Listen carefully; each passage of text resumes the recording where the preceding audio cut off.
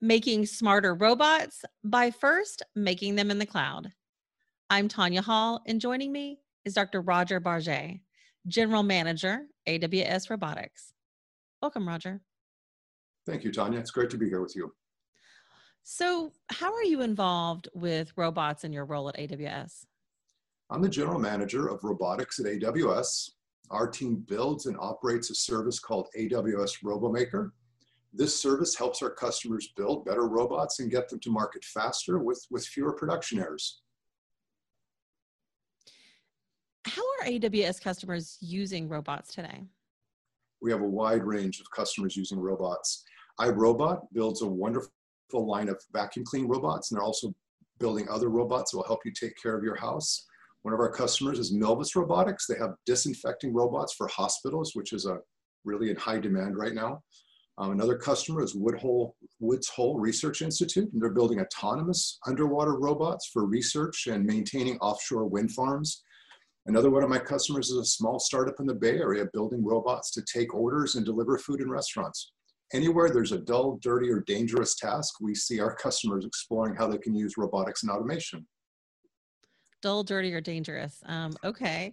What are the complicating factors behind designing and building robots today?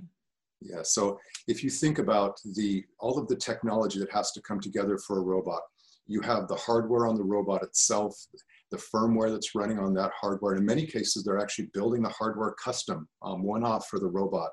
You have to have software engineers that actually write software that run on the robot. You have to have services to augment that robot, to operate it once in its production. I mean, there's a lot of technology that has to come together. It's almost very reminiscent of what the early days were like in building automotive. And this will mature, and it will evolve over time until pretty soon customers can actually focus just on what's unique to their robot. And that's what we're trying to look at is what role can the cloud and cloud services play in allowing these developers to focus on just what's unique to their robot and not have to worry about all the other undifferentiated heavy lifting. Explain robotic simulation and the benefits of first building robots in the cloud. Yes. There are various uses of simulation when building and testing a robot, but perhaps the most important is to ensure that the robot will perform correctly. Physical robots are expensive. They operate out in the real world, often around people. And if the application that controls the robot has an error, the mistake could result in injury, loss of the robot, or both. So developers really want to make sure that their application will run correctly under all circumstances. Well, this is where simulation comes in, because a simulation contains a model of the robot and a model of the environment in which that robot is expected to operate. So the developer can install their software on this simulation of the robot, put it into its environment, and actually watch how the robot is going to operate and interact in its environment.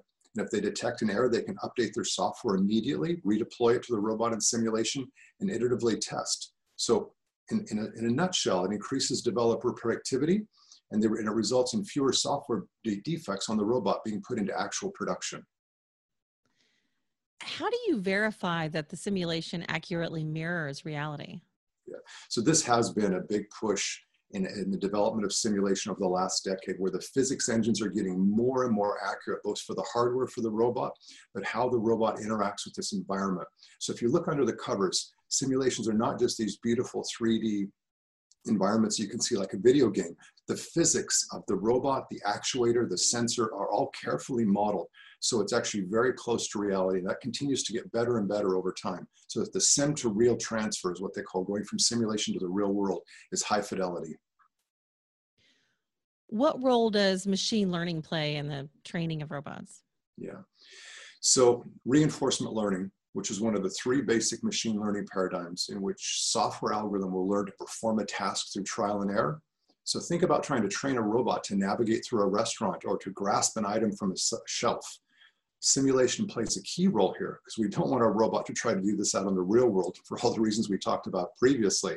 So we can create a simulation and let the algorithm learn through trial and error in simulation to program the robot to perform that navigation task or that manipulation task. And because simulation is running in the cloud, we can actually run hundreds, thousands of simulations in parallel to accelerate the time to learn this particular task. And this is one of the reasons why we offer customers simulation as part of the AWS RoboMaker service. You referred to the fact that we've seen robots expand into homes, warehouses, and hospitals, for example. What are the next breakthrough use cases for robots? Yeah. So even for the use cases that you just listed, we're still getting started. Less than 5% of equipment in a warehouse today is automated. Think about the other 95% where we could be augmenting the productivity of an individual worker, even around your house. Right now we have vacuum cleaners, but there's so many other tasks around us in our house where we could use the assistance of a robot.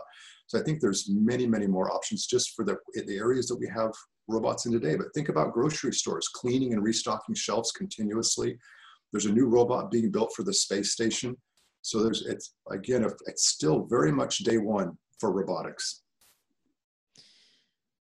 What about enterprise robots? What improvements will we see in how supply chain robots are interact? This is an area that we're watching very closely, what we call ground mobility robots, autonomous ground mobility robots.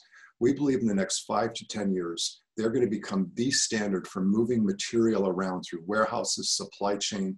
The customers we talk to, enterprise customers, very much want these robots to increase the efficiency of their operation, take the heavy lifting off their workers so they can move product around much more efficiently and improve the overall productivity of their enterprise operations. So I think that's an area that's going to move fast over the next 5 to 10 years. Dr. Roger Barget, General Manager, AWS Robotics. If somebody wants to connect with you, maybe find out more about the work that you're doing, how can they do that? Please feel free to reach to me through LinkedIn, and I'd be happy to exchange ideas with you and talk with you. Thanks again for your time, Roger. Thank you. And find more of my interviews right here or at tanyahall.net. Thanks for watching.